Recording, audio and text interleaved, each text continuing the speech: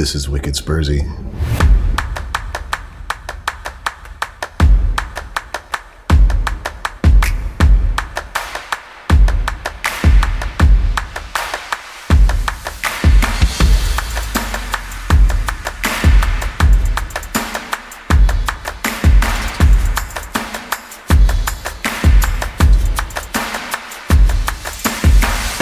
Hey, this is Wicked Spursy. Mike, Steve, and Dave. Mike, how you doing?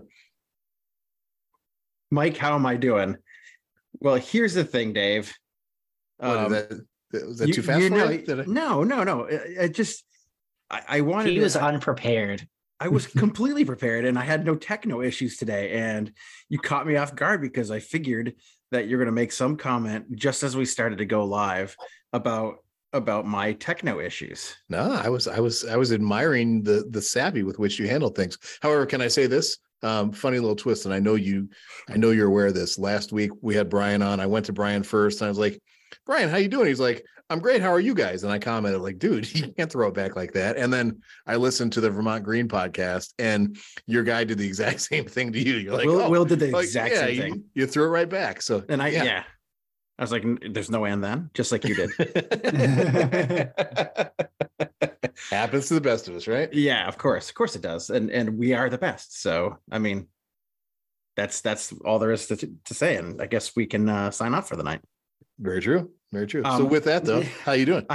I was on call this weekend. Didn't get called in until like late in the afternoon on Saturday. So I got to enjoy or not. Let's just say Saturday happened. And I got to watch our football club. And then Sunday came along, and 4 a.m. Sure enough, I get a call. Had to go into work, and I was there until like 2:00. I got home, settled in, watched some pregame for the big game, the Super Bowl. And in my house, the Super Bowl is like it's like a holiday in my house. So it gets treated as such. Lots of food, lots of drink, that kind of stuff. Unfortunately, this year. That's really unique, Mike, because nobody else does that. That's cool how you do that. The only person in America. No. So there are Super Bowl parties and stuff, but it is a holiday. So you recognize the holiday and you watch football all day long. You are able to rep your favorite team, no matter who it is. I don't care who it is. You're able to rep your favorite team by wearing that team's colors. And it doesn't matter if they're in the game or not. And just like my team's never in the game, but I've been doing it since I was a kid when they were in the game. And I was treated to a half of football dominated by the team that I wasn't rooting for. Got through the halftime show, which, by the way, was annoyingly fabulous. Rihanna was she's just breathtaking, man. She's phenomenal. And yeah, I love her. I like her. She's solid. The backup dancers were annoying as fuck, which ruined everything for me, of course. And then we got into the second half. Things started to happen. Pat Mahomes is doing his magic, and then, boom, phone call from work. Ooh, no kidding. Had to listen to it on the radio on the way into work. That I got to work. And you couldn't drink during the whole Super Bowl because you were on call. No, which is even funnier because like halftime comes around and you were piling in more food, of course, the whole family. And my wife walks out of the kitchen with a beautiful Schlitz can of Schlitz. I love that shit. And she walks through the house, the kitchen, into the living room with it. And I looked at her. I was like, "Really? You're doing that? This is how you treat me?" And she said, "What did you want me to drink something else?" And I was like, "I don't know." She goes, "Is there any Busch Light in there?" And I was like, "No, just the fact that I'm on call right now." And right at that moment, I said, "You know what? I haven't been called in for the rest of the afternoon. I'm gonna get a beer." And then I got called, so I had to go to work. Missed most of what happened. Got into work. The case was like 5 minutes. Got to watch the entirety of like the second half of the fourth quarter. So got to see the end of it. Got to see Pat Mahomes work his magic. It was a phenomenal game. I had a great weekend outside of what we watched on Saturday. but weather's been turning. Today at work was kind of shit, but that doesn't matter to me. I have tomorrow off. Very nice. Glad to hear that for you. Mr. Steve, how about you, man? How you doing? I'm good, Dave. How are you? No, I'm just kidding. Great. So glad you asked. I mean, I am curious how you're doing, but I can give you a little bit more. I can give you more. It has been kind of a bit of a clusterfuck. That's probably the best way to say it. Your delivery was funny, not the situation. No, it's all just, Spurs shitting the bed's one thing, but I have a work routine. Every month I have the exact same reports that I have to populate in the exact same time period, due on the exact same day, without fail, every month. And I start working on them, and I realize that halfway through last month, they changed. They implemented changes which fucked over everything that I had carefully lined up and structured to make it as easy and seamless as possible to get all that stuff populated, because it's 17 different reports that I have to populate that I can't start until after the 10th, and it has to be done by the 15th. Except that because of what they did, not only did it mess everything up, but it also took the total number of reports that I have to build up to 25. So I have to do 25 different reports by the 15th. And it takes me a solid 40 hours to do 17. So, maybe 2 hours into this morning, I had to email. I emailed my boss. I emailed the owner of the company, and I was like, "You're not getting this on Wednesday. It's just not going to happen. It is physically impossible for me to do this." So that was fun. I don't mind the extra work. I don't mind the changes. Like I knew there were going to be changes coming. I just don't understand why you do that in the middle of a month when, like, just wait till the end of the month. Just wait 2 weeks and start fresh. Like, now I've got half of the data is in one place, the other half's in another place. Do they line up properly? No, of course they don't, because a quarter of it belongs to one spot and the other quarter goes somewhere else. It has been a clusterfuck, Dave. So that's where I'm at. That's where I am at today. I'm really, really sorry to hear that. That's not cool. Mike would tell you should start a union, because then they won't change your working conditions on you unexpectedly. Right, Mike? Touchdown. But Dave, I managed That's a tutty for Mike. That's a tutty. We learned what a tutty. It's major tutty. Major tutty. There you go.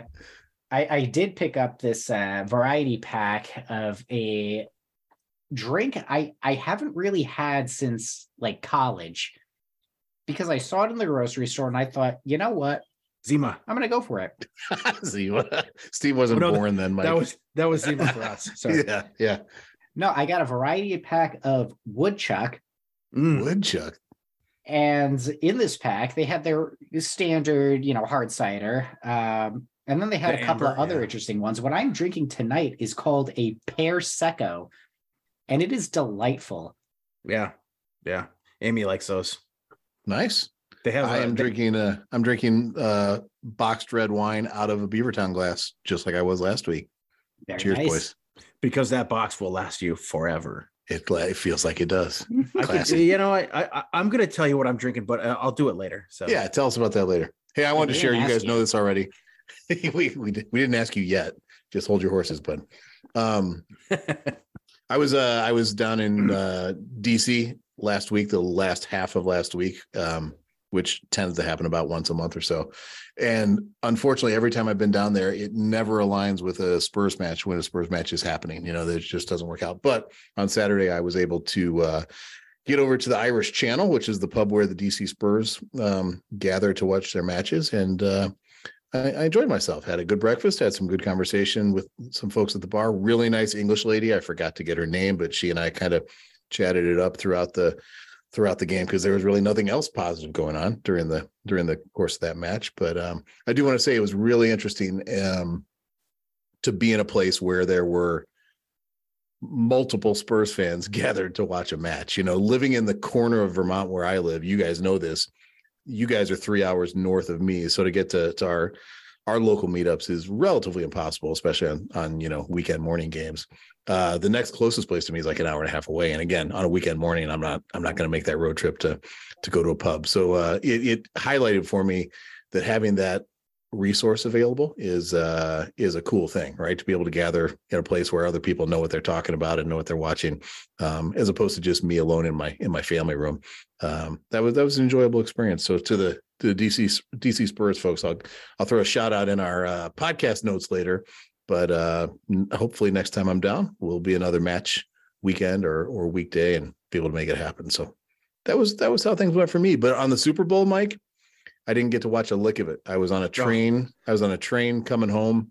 Screw Amtrak at the moment. Although the service is great, the Wi-Fi service was garbage and wasn't functional enough to do anything that looked like watching a game, and the cell signal was disrupted at best. So yeah, I was missing out on the whole thing. So I read about it this morning. Very exciting stuff to read about the day after. It was a very exciting game.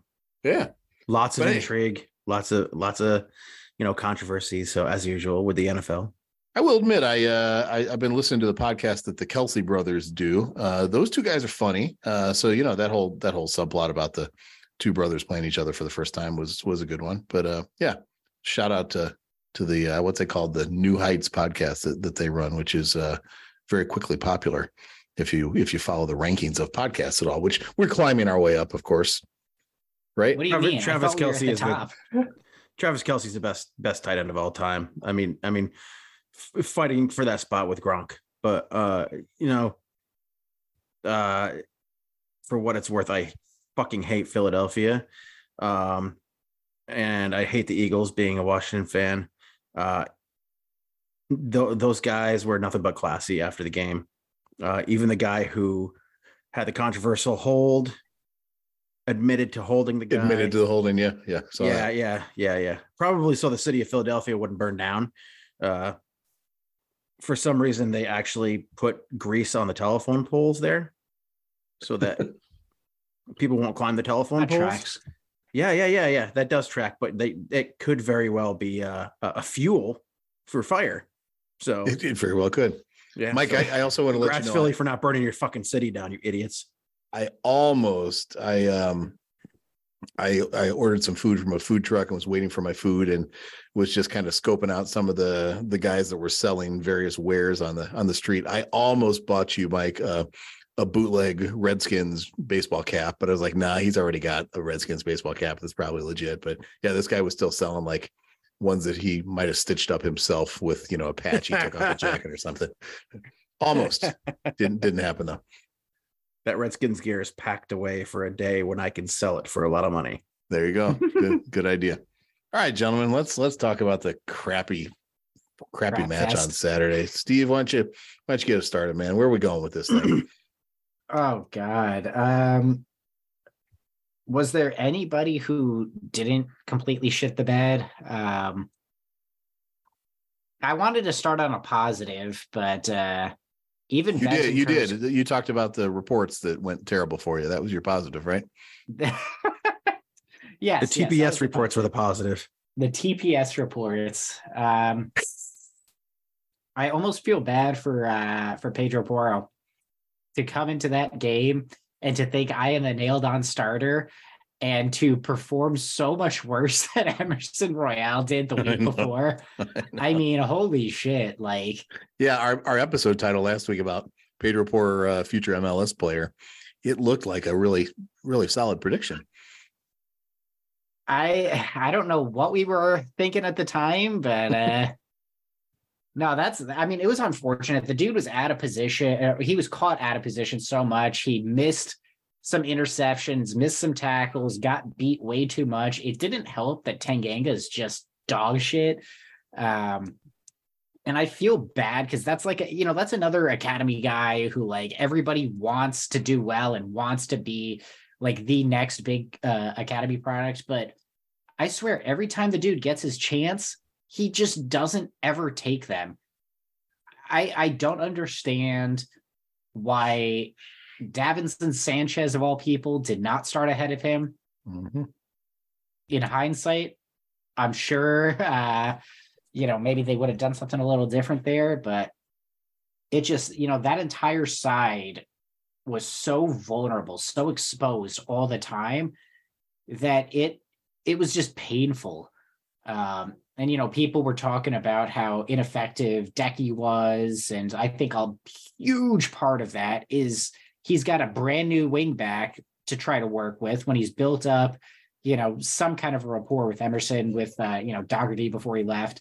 So now he's got somebody new to work off of, and that person is like just completely beside themselves, no idea what they're doing. They haven't quite figured out the plan yet. They haven't quite gotten up to the pace of the competition. That for me was not a good debut. And the fact that, Conte waited so long to make any changes is just infuriating. I mean, we're all used to it at this point. Conte just doesn't make impact subs soon enough. But I think any of us watching that game would have been like, yeah, if you had just hooked 3 of those guys at halftime and replaced them, I don't think anybody across the Spurs fandom would have blamed you. Take your pick, right? Poro, I've named, Tanganga I named, but literally any one of them. Son, you could have hooked off for somebody else for some more impact. One of the midfielders, Bentancur got his goal, but aside from that, the only real big contribution he had was blowing his ACL. Hell, you could have fucking put a new keeper on. I can't think of a single player who deserved to finish that game. Like any of them could have been and should have been subbed off. And the fact that it took so long is just, it continues to blow my mind. I just, maybe it's an ego thing. Maybe it's arrogance. I don't know what it is, but I'm just so sick of these coaches who can't admit that they've made a mistake and make the changes that they need to make. I think the last time I really saw something like that was when Jose Mourinho hooked Eric Dyer, 25 minutes in that one game. Like that's the only big notable change that I can remember from Spurs history where somebody has been like, you know what, I fucked up with this game plan. Let's do something quickly to turn it around. We're waiting too late to make changes. We're clearly behind. We're not playing. I don't know if they had their eyes on the Champions League fixture and they just thought, you know what, it's Leicester. We can, walk through this game. Maybe the first goal gave them a false sense of security. I don't know what it was, but it was garbage all around. Absolute garbage. And the fact that we're now without Bentancur is just going to make the rest of the season fucking miserable. I am not, you know what, I will leave you with a positive before we ask Mike his thoughts. I am not as down on Skip and Sarr as the rest of our fan base is. They seem to think that they are fucking USL 2 players coming over from the US to try to slot in. But, Skip, when he was playing consistently for us, was a great midfielder. Sarr has shown that he, when he has his when he's feeling up for it, he can do some great, interesting things on the ball, great positioning. He reads the game very well for someone his age. I'm not super worried about that. I mean, it is a step down, but it's not a massive slide that I think a lot of people are making it out to be. That to me is not that big of a deal. If one of those guys gets injured, then we're really, truly fucked because and truly, right? Højbjerg's going to get run into the ground by the end of the season. So, if he picks up an injury, then I'm just doom and gloom. But for now, midfield, there are bigger positions for me to worry about than what's going on in midfield.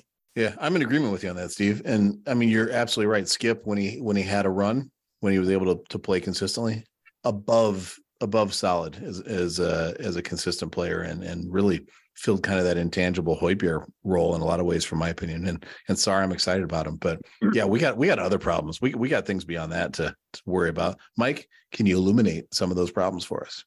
some of those problems. Well, as Steve alluded to, you know, they're not USL2 players. They But wish they were.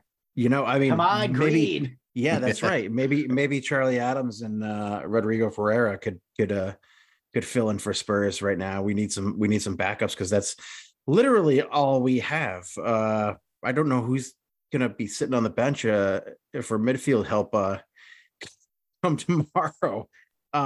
Alfie Devine, it's your time to shine. That's right. You know, the real problem for me is the lack of defense. Now, you know, in a Conte system, we all know in a Conte system that Conte likes to invite the pressure so that we can transition. You know, the transition game is his game, right? You need dominant midfielders who are going to put in hard tackles, who are going to intercept balls, and you need confident, competent pressing from your deep midfielders and even your center backs. The problem is we don't have the players to do that, right? I mean, you've got Eric Dyer, who at times has been brilliant, like he was last week against City. At times looks like the fucking shitbird that we know that he is. And that always seems to happen, you know, with the exception of the end of last year, because he was in a really good run of form. But when he doesn't have a good right-sided center back to cover for him, you know, he needs a partner, a center back partner that's going to cover for him when he is trying to do some of the things he does. Now, I don't know if this is a mix-up that happened because you know, Conte has been out sick and Stellini was in there, but maybe nobody told Eric Dyer that we weren't playing Man City again, and that the game, you know, comes at you a bit differently from a different team. Man City is not going to change the way they play based on the team that they play, right? Man City played, and they play to the strengths of a Conte system, whereas Brendan Rodgers is like, no, fuck you. I don't care where we are at the table. My team is going to put in those hard tackles. We're going to allow you to have the ball, and then we're going to take the ball from you immediately. You know, they're going to press hard. They're going to play hard the entire match. And whether some of those things work for them or not, you know, is up to the players. And it's not up to our players. You know, everything is so mechanical with this system, and the system doesn't allow anybody to change. So you're left there with a guy like Tanganga on his right and Ben Davies on the left. All three of those guys should be fucking gone from this squad. You know, there were times where where Dyer was responsible for 3 of those 4 goals, in my estimation. One of the times, whose goal was it? Who had the third goal? The goal right before halftime. Iheanacho? Was it Iheanacho? Yeah, Iheanacho, right? Yeah. Love that. That's a great name. Iheanacho made him look so made him look so stupid. He did that little thing where he kind of backs up, and then, you know, he backs up and he can't back up quick enough because the guy's on him so quickly because he gave him so much fucking space to run at him. And then he puts his hands behind his back and he does that little thing where he turns. And Iheanacho just kind of like said, okay, I know you're going to do this, so I'm just going to go back this way and put the ball back across him. And Fraser Forrester, I'm sorry, dude. I keep hearing people saying, oh, he wasn't that bad. He wasn't that bad. Oh, that's not his fault. No, I mean, the first goal wasn't his fault. Like, nobody's stopping that fucking thing. And that guy hadn't scored since like 2015. So that's Spursy as fuck, right? But the first goal or the second goal happened because Dyer was too fucking forward. Like, we're not playing Man City. He can't get back quick enough because Ben Davis, I'm sorry, nice player, fine, does what he does. He needs to be binned off too because I don't think he's smart enough to play Binned off. Listen to Mike with the English, Steve. You hear That's that? right. I'm saying binned Needs to off. be He binned does. off. That's an English soccer term too. We know. Yeah. We know. So yeah, I Suck understand. You had to find who am I sucking up to? Yeah, Our English supporters. Our one English supporter watching us right now. It's windy, isn't it? I'm sure Wendy's listening to us right now. That dude's got a lot of other stuff that he's doing right now, so he doesn't have to worry about us. Anyway, I just don't think our defense is competent enough, and Fraser Forrester is not good enough. If Well, he's we like thought a million years old. if we thought that Larice wasn't good enough, Larice was at one time world class. Fraser Forrester's never been world class. He's big. He's like a giant sack. He's like a 250-pound sack of potatoes. Right? He just cannot move.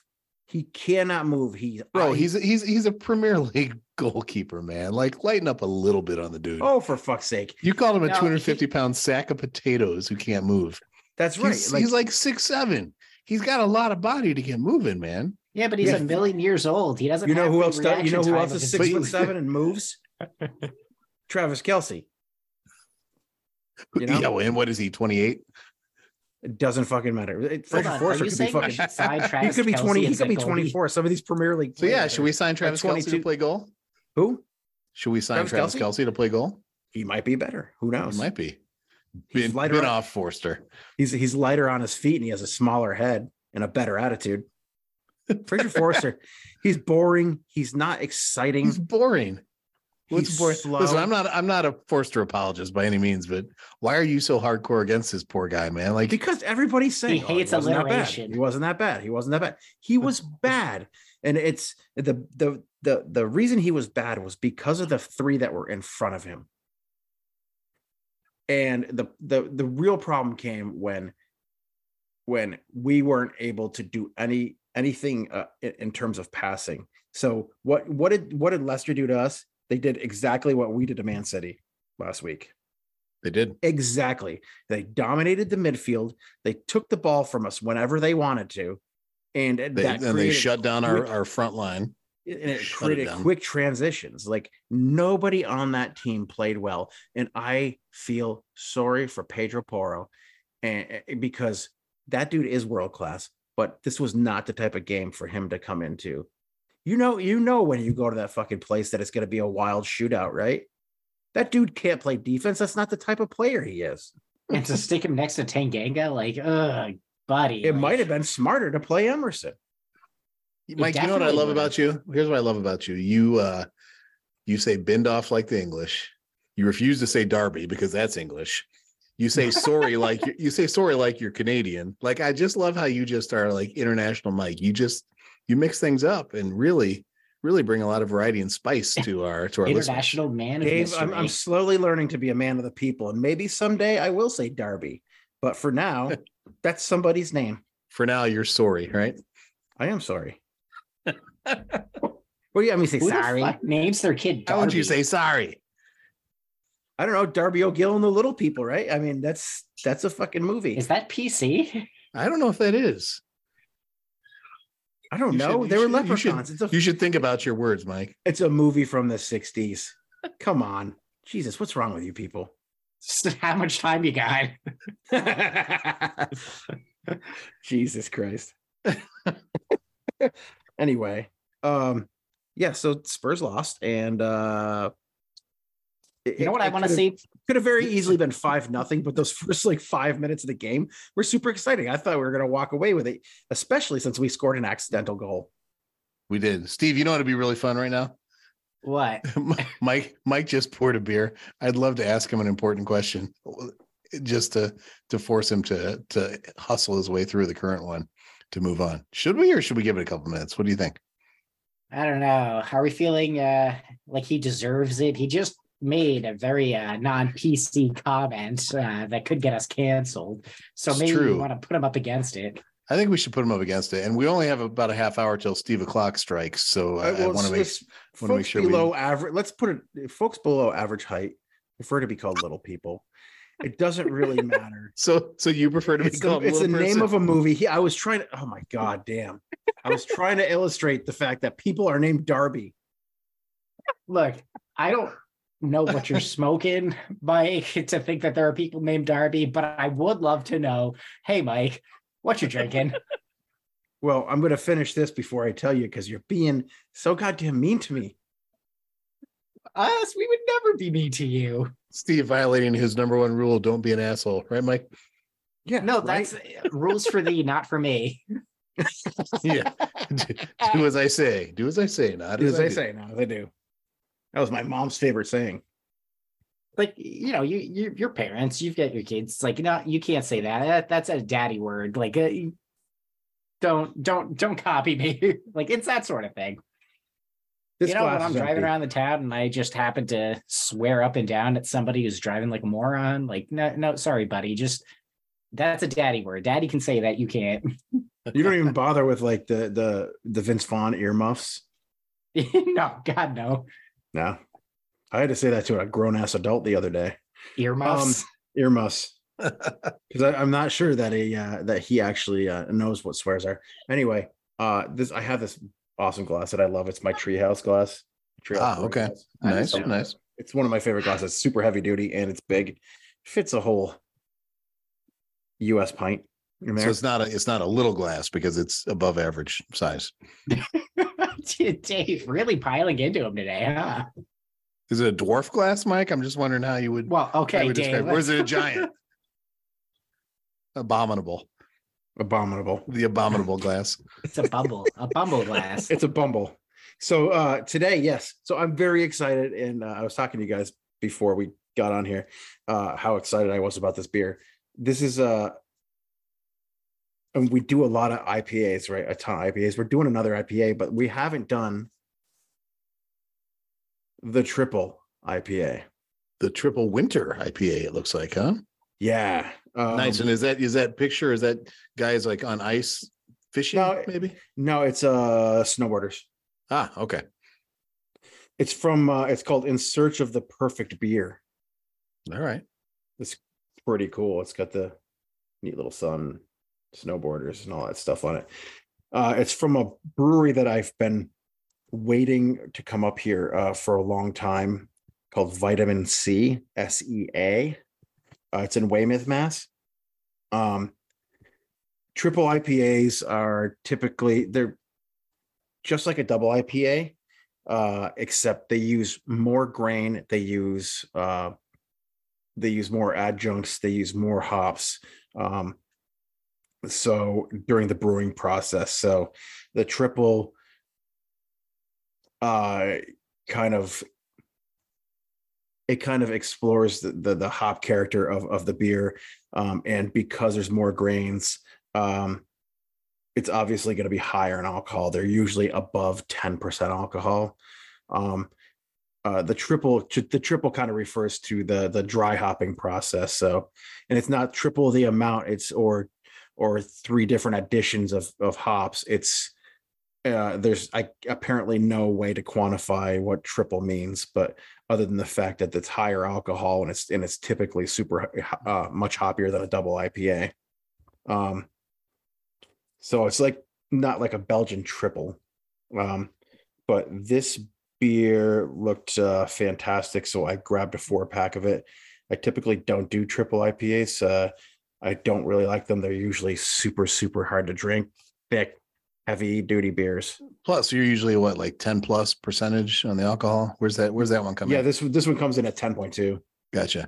Yeah. Isn't that that's a distinguishing factor, right? Like 8 to 10 is a double. Am I dreaming that? Or No, it's like like 2. It's like 4.7 to like 6.2 is a single. Okay. Is an IPA. I mean, but the thing is with IPAs is that they haven't like fallen into categories. Like double IPAs are usually like 7.2 to like 10. Yep. and this is a 10.2, usually between All right. 10 and 12%. You So, don't really so Steve, in the next half hour, Mike's going to be getting silly. Is really what we are about to see. Yeah, let's hope I don't make look any forward more to it. flow ups and call, I just can't wait to hear what language you say next. I might speak in Elfish as or Dwarfish as Brian suggested last. Oh wow, this thing is thick. It smells really good. Like the second that I started pouring it, you could just. I That's hope just this is orange good. juice. It's more like a grapefruit. Yeah. Oh, look at that. This is nicely poured. Oh yeah, Look at how that's thick that is. That does look like grapefruit juice. Jeez, man. Man, this is gonna be awesome. Yeah, too bad you got to wait 5 minutes for that head to go down. That's what she said. So There it was. that was my Office reference. He's speaking Michael Scott. I'm speaking Michael Scott. So it is inappropriate, yes. Precisely. Oh look, my watch is talking to me again now. So then I'm gonna go ahead and take a picture of this for the fans at home. All right, let's get into this. See what we get. So, Steve, while Mike is sipping this, I'll tell you, Saturday evening after I watched the terrible Spurs match, I went to a Washington Wizards basketball game, and before that, I met a friend at a pub near the arena, who is an English and Danish guy who happens to be a Leicester fan, which was its own problem, but he's still a good guy. This particular pub, like their beers on tap, they had a couple local beers that I'd had before and was not a fan of. So I just drank Yingling the entire night. killers. Yeah, Ice cold. Smart choice. I'm telling you, man, like I kind of had 4 or 5 of them in one sitting, I want to say, and it was a delightful sequence of events. Those Yinglings were just tasty. Yeah, fresh, and you went to good a stuff. basketball game, an NBA game after? Went to an NBA game after that. Yeah, it was. Yeah, it yeah, worked out yeah. well. I mean, you would have needed those 5 beers to endure a fucking NBA game. You know what? Here's what I'm going to say, Mike. It was really interesting, watching the action on the court, and then up on the Jumbotron, like they had essentially the feed that was the television feed, like what you would see on TV. And really cool in that environment to see the TV feed, which was like 2D, and what's going on the court's like 4D, like just a completely different visual in terms of how some sports are much better live, right? Yeah, just seeing how people move and how fast and clean and precise their movements are, like that, it really kind of highlighted for me, like professional athletes are really pretty damn impressive when you just really kind of step back and look at it. But yeah, when I get done with this beer, I'll give you my thoughts on that. But all right, this beer is pretty fucking good, dude. It is. I don't like triple. Like Burlington Beer makes always makes a triple IPA for their anniversary beer. I've never liked it. I've never liked any triple IPA that I've ever had. This beer's it is thick. It is heavy. It is really, really good. I'm not having more than this one. I may not have another beer after this one. Who knows? I do have the day off tomorrow, so you never know. Tell us more. I need more detail before I can come up with my rating. Like lots of hops like rolling through. I don't even know what kind of hops. I didn't look it up, but I don't know what kind of hops they use here. I'm assuming there's a lot of Citra and Columbus in here, but it's just Taste like of genocide. Rolling, and that's That's Jesus terrible. Christ Almighty. It might be creating genocide in my mouth right now. Christopher Columbus, what a dick. There's so much alcohol in this. It's definitely killing off all the bacteria that I might have in my mouth. But this beer is it's beautiful. It's well crafted. It's got like all that pineapple and mango that you usually see in like a double IPA, a New England double IPA or Vermont IPA.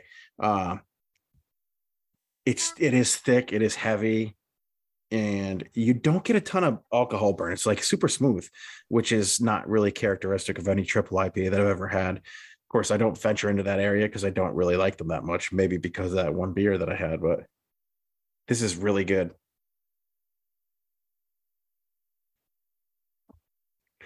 .9. Oh, Dave. So close. 3.8 was my call. I Yeah. thought about going with 3.9, but I was like, nah, he won't go that high on it. But It's just he there's did. a lot going on there, and it's just it's really hard to explain.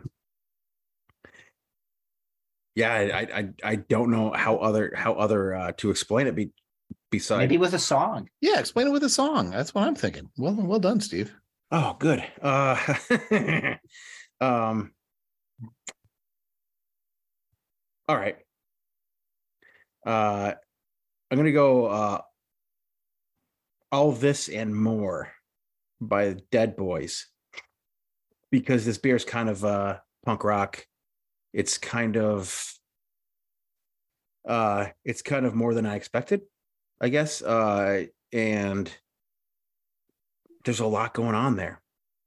That song is that band, well, that song's not their most famous song, but it's one of my favorites from them. So I can't even think of what that song is, so I'm trying to find it so I can hear it right now. So Dead Boys were like a early mid 70s punk band out of Cleveland. Not many people know that Cleveland had one of the early punk scenes. Of course, Cleveland rocks. Cleveland does rock. I learned that from the Drew Carey show. They became famous as like one of the first CBGB bands. All right, very interesting. I like it, Mike. I like it. Yeah, they were a little crazy. They were like one of those bands that like did wild shit on stage. And see, Mike, that's another thing about you. Aside from being multilingual, you also just have the most random, eclectic musical references of anyone I've ever come across in my life. And I think our friend Adam has like really crazy good like True. Yeah, he's got a lot of music stuff going on. Like he's got a lot more than I do. I kind of stick to my bands within my genres that I love, which are, I love early 90s stuff, late 80s, like alternative and early 90s stuff. And I like the jam bands, and I love Southern rock and what led into the punk scene. I just love the punk scene. Yeah. I think that punk as a genre of music versus an attitude or a clothing style. I think punk is just so wide fucking open, and it doesn't, it has kind of no boundaries, which is what punk is all about. So it's close to metal, but it's like, it's an attitude more than anything. So what do you think? This beer's got Mike, fucking attitude. Nice. What did you think of the Chris Stapleton national anthem last night? I thought it was fucking brilliant. That dude's good. Yeah, I'd love to see him he's coming to the Bank of New Hampshire Pavilion. And I'd love to see him, but I guarantee tickets are going to go fast, and they're probably like $400 each. Oh yeah, no question. For like lawn seats. I'm too old to sit on the lawn, Tell me again, what was the name of that brewery again, and the name of that beer? Vitamin C, SEA. And the beer's called In Search of the Perfect Beer, the Triple Winter IPA. It's definitely a winter warmer. How was you had another one you were drinking a little bit earlier? They had the Russian nesting doll ducks on it, right? Yeah. It's called Small Beauty. That beer was fantastic. It's Small Beauty, probably referring to the fact that it's 4.3 alcohol. IPA, it's a session. That beer was fizzy, super fizzy, but it was good. It's going to fall along the same lines, 3.6 to 3.8 for me. But cool. This is a brewery I've been wanting to try for a long time. So I got 5 different 4-packs. You'll be busy for 5 days. Hey, I haven't drank in a week, and he's off tomorrow. I'm sorry, 4 days. He's off tomorrow. That's right. I'm taking my lady love out for a nice lunch. So, nice. You got the old Valentine's Day off. How about you? How about that? Yeah, I know. First time ever. Mike's trying to get lucky on Valentine's by buying lunch. Doesn't work that way, dude. Doesn't. Well, you can't do dinner, and she deserves to be treated nicely. So she does deserve to be treated nicely. Let us know. She's a saint when you figure that out. So footlong Subway sandwiches. Yeah. You pay her in Schlitz. It's all good. I heard the Jimmy John's is open, so or whatever it is down there, Jersey Mike's. Jersey Mike's. Not bad. That'll be tasty. All right. So that's been hey Mike, what you drinking? Vitamin C in search of the perfect beer. A 20 minute hey Mike. About 14. A couple nice segues. We it's just like a Fish song. It should have been a Fish song. Because we started with the beer and then we rolled into something else and then we segued right back into hey Mike and rolled right out perfectly without skipping a beat. Speaking of segues, here's one. How about the next couple of games, huh? Steve, I want to comment on that because I'm looking.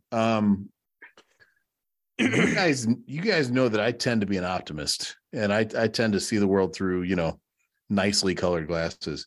I think we are screwed. I think with our injuries and with lack of momentum, I hope I'm wrong. Milan scares me both times. West Ham scares me. Chelsea scares me. Southampton is the type of game that will blow. Wolves away scare me. Forest scares me. It's not until I'm sorry, I said Southampton. I meant Sheffield. We play them in the cup. We play Southampton coming up too, though. We play Southampton in when is that? It's coming up down the road. Late April. Eventually. Oh, it's in April. Jesus Christ. I think we're kind of screwed. Do we play them in March? Southampton, March 18th. Oh wow. And then again in April. Okay.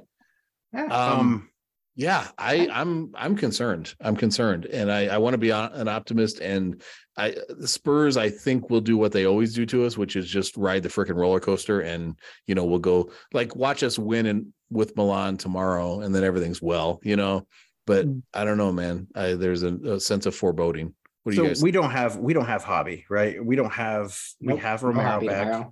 We have Romero back to protect Dyer. Likely not gonna start Pedro Porro. The problem is that honestly, I think we've probably our season was probably over a few weeks ago. It was probably over in January when we didn't bring in defensive players. Honestly, we had to fight to get Pedro Porro, which took our eyes off the prize. When injuries started happening, our coach has been distracted all season. The entire staff has been distracted all season. We lost our trainer. Injuries started piling up. It's not looking good, and you have a right to be completely nervous about this. Here's the thing, though, Dave. Milan. I watched a little of their game on last Wednesday. They weren't good, man. They're a fucking mess. They're about as much of a mess as we are. Well, that's encouraging. Except for the fact that they don't have as many injuries. We have injuries, man, and as much as I told my friends on that are fans of the other team in North London, you can't bitch about your injuries. No bitching about your injuries. I say it to Yankee fans too. They're always like, oh, well, the injuries. You can't bitch about the injuries. You have replacements there. We can't bitch about the injuries because we have replacements that are more than capable of doing the thing that the coach needs them to do. But the problem is that the coach isn't engaged enough right now to put in motion the things that need to be done. I don't know if you've seen him on the sideline, man. Dude doesn't look right. I mean, outside of the fact that he just had his gallbladder removed and he looked like he'd been smoking cigarettes and on a 3-day bender the other day. And maybe he does smoke cigarettes, but dude, he doesn't look great, and he hasn't looked great for a while.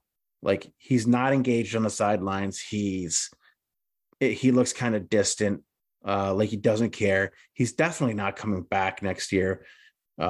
We bought players for him and his system, and He's not using them in his system. He doesn't make the correct changes when he needs to make them.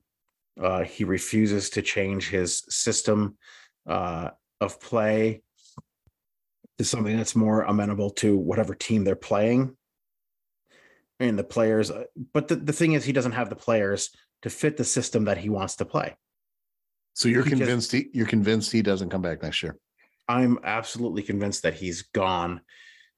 So why not cut our losses? The only reason to not cut our losses is because we did that before with Jose, right before a fucking final. You know, it'd be really interesting because when he has left clubs before, it's been because the ownership hasn't supported, his objectives, and he's checked out though. Yeah, he is checked out. It's weird, right? Like, I don't feel like he could say that they haven't supported his objectives. They haven't supported it maybe enough, but they've at least kind of bought what he's been selling. So it'll be really interesting if he walks, or we fire him, or bin him off, or sack him, before the time comes. It's gonna be really we did say that, like, he said he wanted Bastoni. They didn't go out and get Bastoni. Like, he said that he needs defensive players. We got Longley instead of Bastoni. Mm-hmm. We got Longley on a loan, which there's no chance of Longley's coming back. I mean, we cannot call back any of our loans. Like, could you imagine trying to call back Tanguy right now? The fan base would revolt. Harry Winks isn't good enough. Gio Lo Celso is Gio Lo Celso. He just doesn't care enough. We're in a predicament right now where, as Spurs fans, we kind of have to accept the fact that our coach is checked out, the players are injured, and we don't have the players to play in the system that the coach wants to play. So anyway, we might just have to understand that the season's probably over, but at the same time, we can still be hopeful and we can still bitch about the play on the field, because these guys are world-class athletes and they're supposed to be able to impose themselves on inferior. What a week can do to the psyche, right? Like, what a week can do to the mindset. Steve. Last week I thought we were going to win the fucking league. I know. Steve, how you looking at this, man? What's it look like to you? No question about it. I'm ready to get hurt again. You always are. Yeah, I mean, this is Spurs, right? Like, we beat City and then we just completely shit ourselves at Leicester. Yeah, I'm convinced that anybody who can say a game is going to go a certain way with any degree of certainty is just completely fucked. That's just impossible. Anybody who says we're going to get absolutely slaughtered in Milan, probably wrong. Anybody who says we're going to Milan and we're going to come away with all 3 points, you're probably wrong too. So it's like, for me, Spurs are like the ultimate toss-up right now. Are they going to show up and perform at a high Champions League level, or are they just gonna, kind of mosey about for 90 minutes and make us all hate ourselves for spending the time watching them? Who knows? But interestingly enough, I think you guys are right. I think, Mike, you in particular, when you were talking about Milan, they're like Italian Spurs right now. 5th in the table, we're 5th in the table.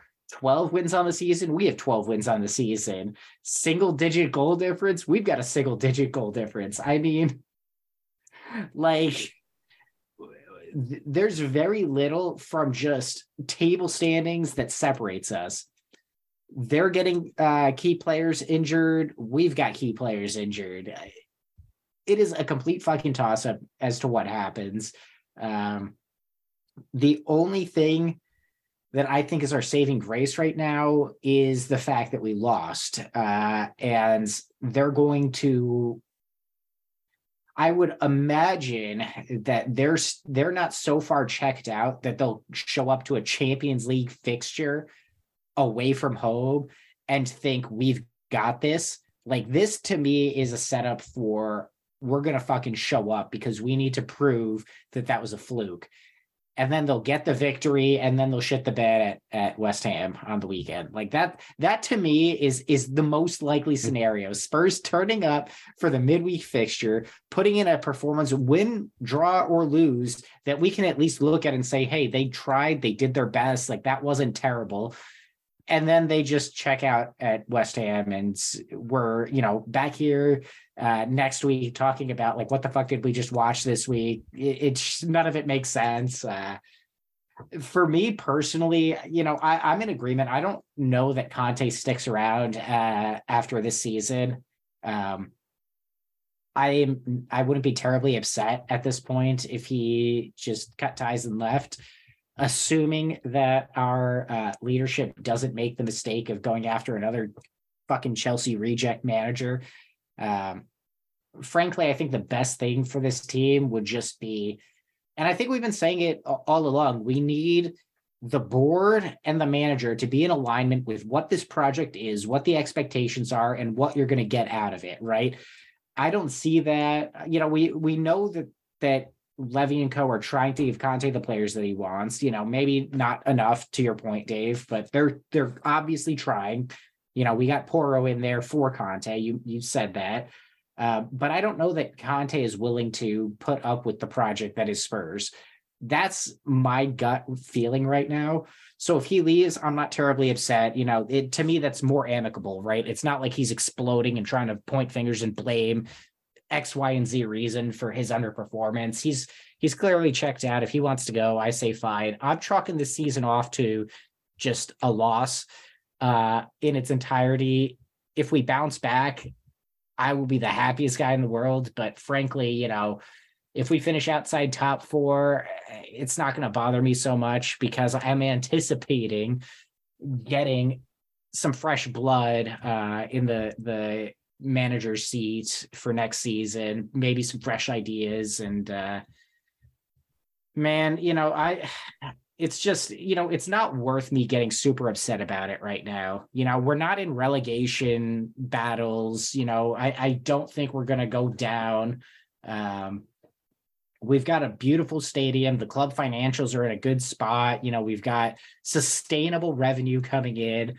And I know that's not as sexy as a marquee signing. It's like a Levy mouthpiece, Steve. Yeah, but you know what? Like, he's a Levy stan.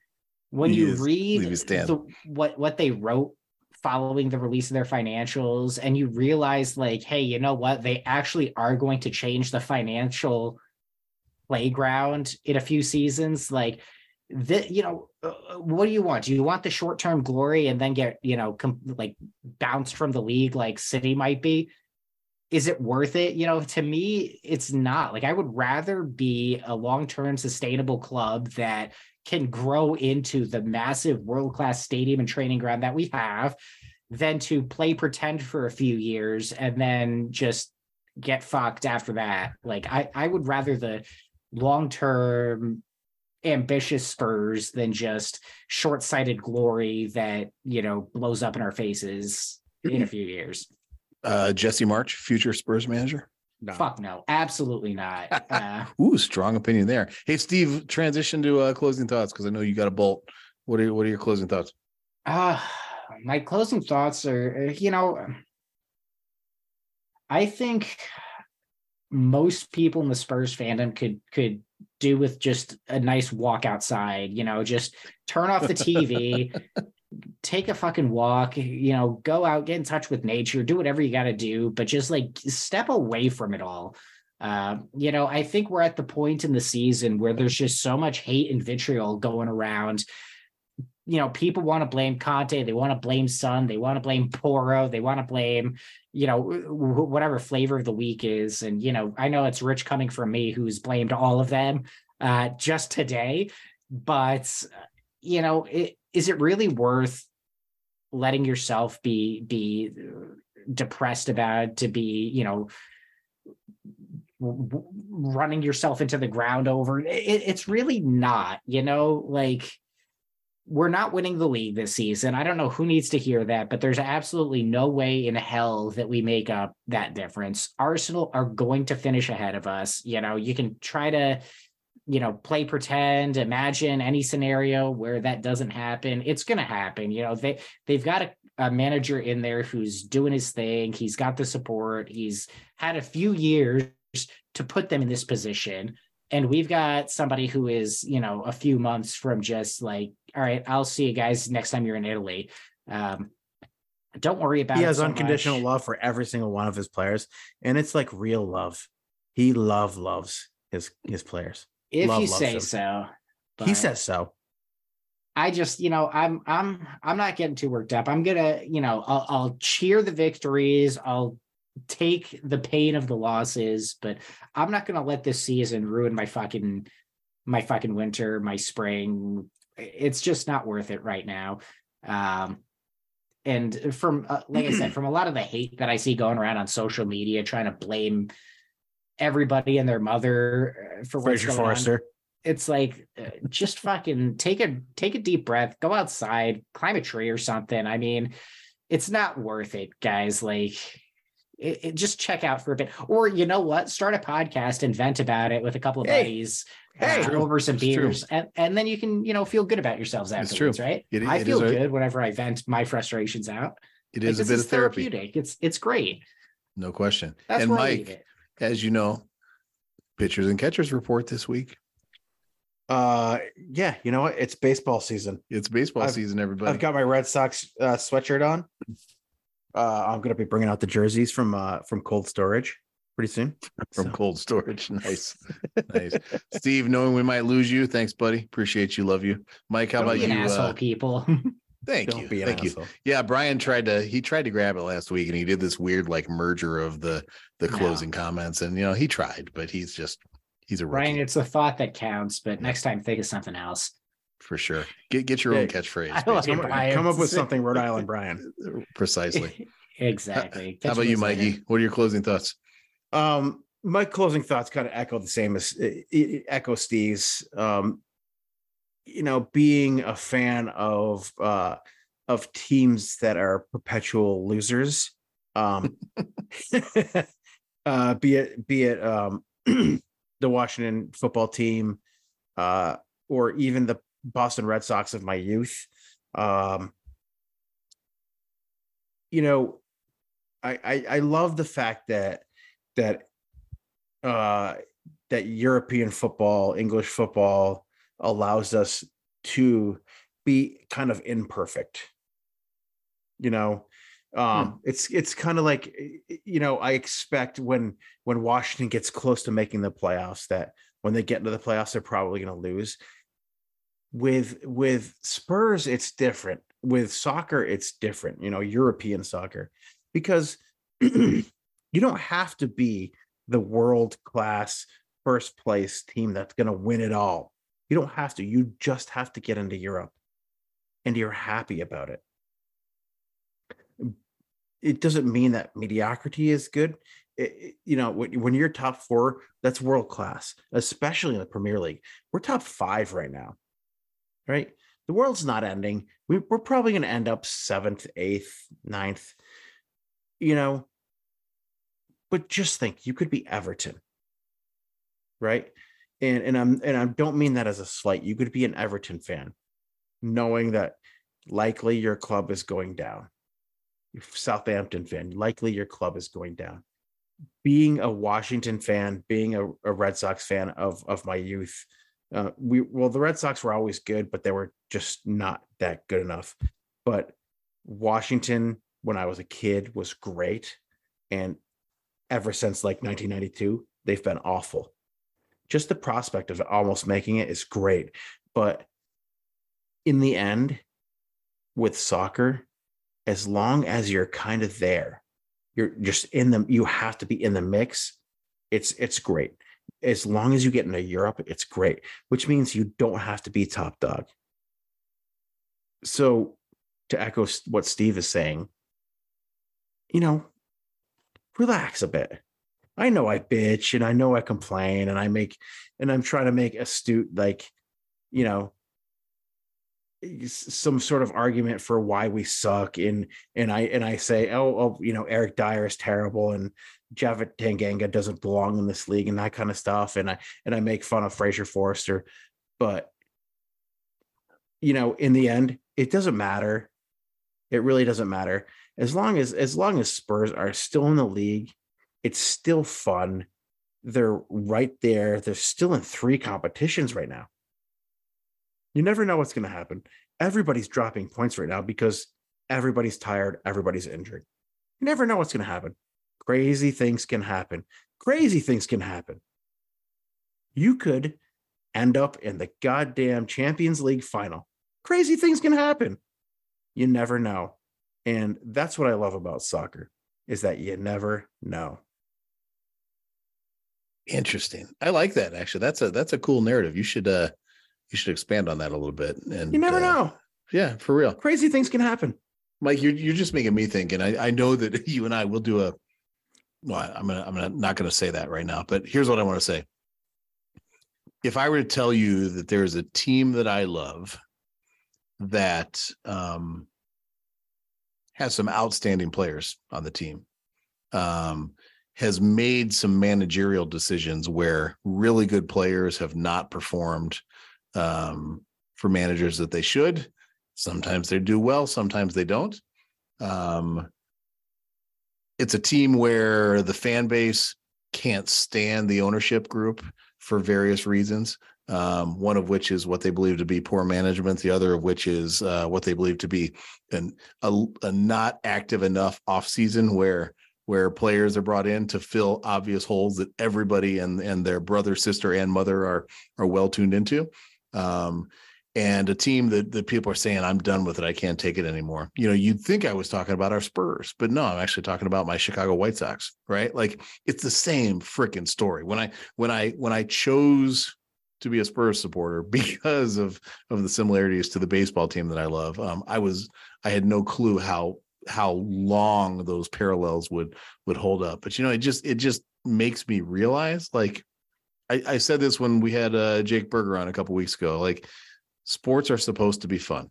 We're not being paid to do this. We're not being paid to support a club. We don't make money based off of what happens on a field or on a pitch.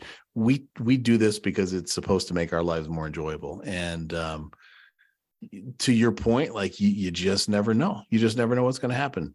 My baseball team has had an unimpressive offseason, but I still have this sense of February optimism going into things. I told you earlier with Spurs, I don't feel great about this next run of matches, but I also know enough about this club to know that we're probably going to be on a roller coaster. And who knows, I could just get surprised because, like you said, we've been surprised before, like in the really positive frame. And that's what actually makes it fun. I thankfully have known all along, you got to keep it in perspective. You got to not get too high or too low, and just enjoy the ride is basically what the point's all about. Something it just reminds me from my my other podcast. I'm going to plug myself. United Ingredients, Vermont Green, our local clubs podcast that we do. Huge following after one season. Let's give props to Trash Talk that our buddy Steve runs as well. Trash Talk's a phenomenal one because his latest episode, he did a Black History Month episode, and Black History is American history, and it's just it was good. It really touched home, and it's a good episode. So everybody should tune into that as well. But what you're saying, which sports are supposed to be fun, and we had Will and I had a guest on last week, Sam McCann. I heard that. Yeah, I listened to that interview. That's good. Yeah. He's a fan favorite there. Great kid. Great attitude going into it, knowing his limits and knowing his boundaries and knowing where he wants to go in his life. And he knows he has to work hard. He said the same thing, is like, he's out there trying to provide an escape for people and provide entertainment for people. And not necessarily to escape your lives, but to give you some entertainment for at least a few hours of your life. And if he can do that, and whether our Spurs are doing well or not, we get angry at shit, and I get frustrated and angry, but it only lasts a little bit of time. But it does give me that escape to where I can take a lot of the stuff that's in my life out on Spurs, and they don't care.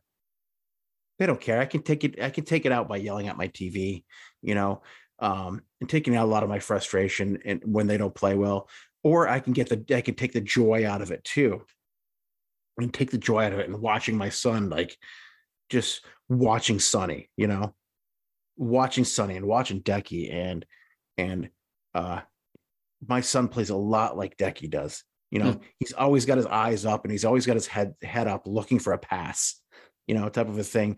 And I see that, and I see those little things, and just the ability to be able to watch that in my son and watch these professional players.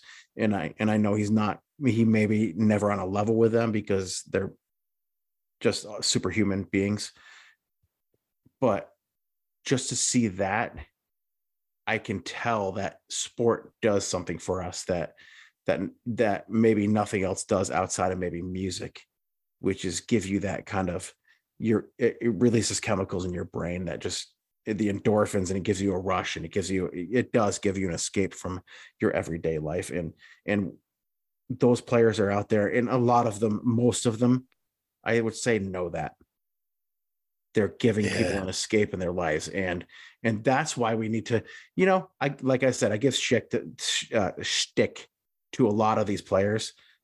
They don't care and they don't know, but they know that people are out there doing that, and it's helping people get over the other things in their lives. Mm-hmm. And that's why I appreciate so much of what Sam said last week on our podcast. But that's a really interesting point, Mike. You're making me think.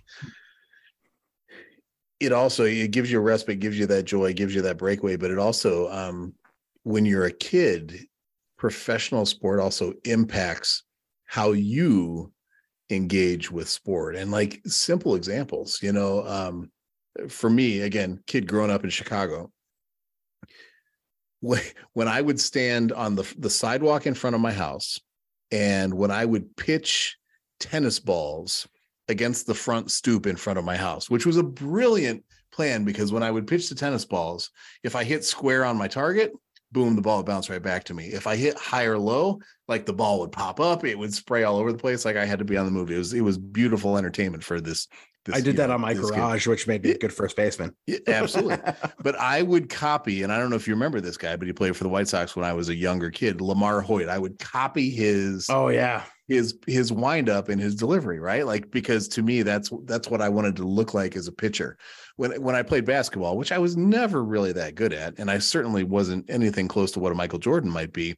But you know what I could do an impression of Michael Jordan was how he shot free throws. So like every time I would take a free throw, 3 bounces, backspin, breath, ball, right? Like, and every kid would practice that. Every kid would duplicate that. When we were kids, after we'd shovel the driveway and you'd have the big snowbanks on the side of the driveway, we do Walter Payton, right? Walter Payton jumping over the top of the line of scrimmage, because, you didn't really get to see what the offensive lineman, which I would end up being, you didn't get to see what they did, but you saw Walter go over the top, and you would duplicate that. Or when you would score a touchdown playing street football, you do that little weird high step that Peyton did, like those things shaped what I viewed to be the sport. And so when I think about your son, when you talk about him and having a playing style like someone that he looks up to as having admirable attributes, like that's something too, right? Like sport actually can shape how you become who you become. I'm not saying it makes you into who you are, but it can shape how you approach that. It's wild. It's really cool. I did see that in him, and I saw it. The other day I saw him in a game, and I watched him bring the ball down into the corner, kind of like Decky does, and just cross the ball in front of the net. And the way that kind of Decky just kind of looks, he's always looking up. If you watch the guy, even if he's like got the ball in front of him, rolling in front of him, just tracking it down the sidelines, he's always looking up. And I saw that in Lucas, and I wanted to be able to like videotape that, zoom in, and just put it side by side with what Decky does. He has he uses Decky to inform his own play. And like you said, when I was a kid, I would always like when we were playing. Oh well, we wouldn't play street football, but like in the yard, I always wanted to be John Riggins, right? Because I was curly hair too. You wanted the perm too, didn't you? Yeah, oh yeah, I wanted the big perm. That was his Jets days. But I wanted to be able to carry the ball and not have anybody be able to tackle me and push people off. And the kids were all littler than I was at the time. So he was like Mike Allstott before there was Mike Allstott, basically. Oh yeah. Oh yeah. But anywho. Yeah. It's cool though. Like you think about Lucas, one day he's going to have kids or he's going to be a coach, and he's going to have a chance to impart what he believes is the right way to play those positions onto kids. And that's going to be his view on how the game should be played. And he's going to teach somebody else that, like that's really cool to think about. Yeah. Good stuff. Yeah. All right, dude, time to get out of here. Hey, good episode. Great episode. Listeners, fans, we appreciate and love you. Steve, appreciate you, buddy. Mike, what would your last thing you'd have to say be? Coys. And be safe, everyone.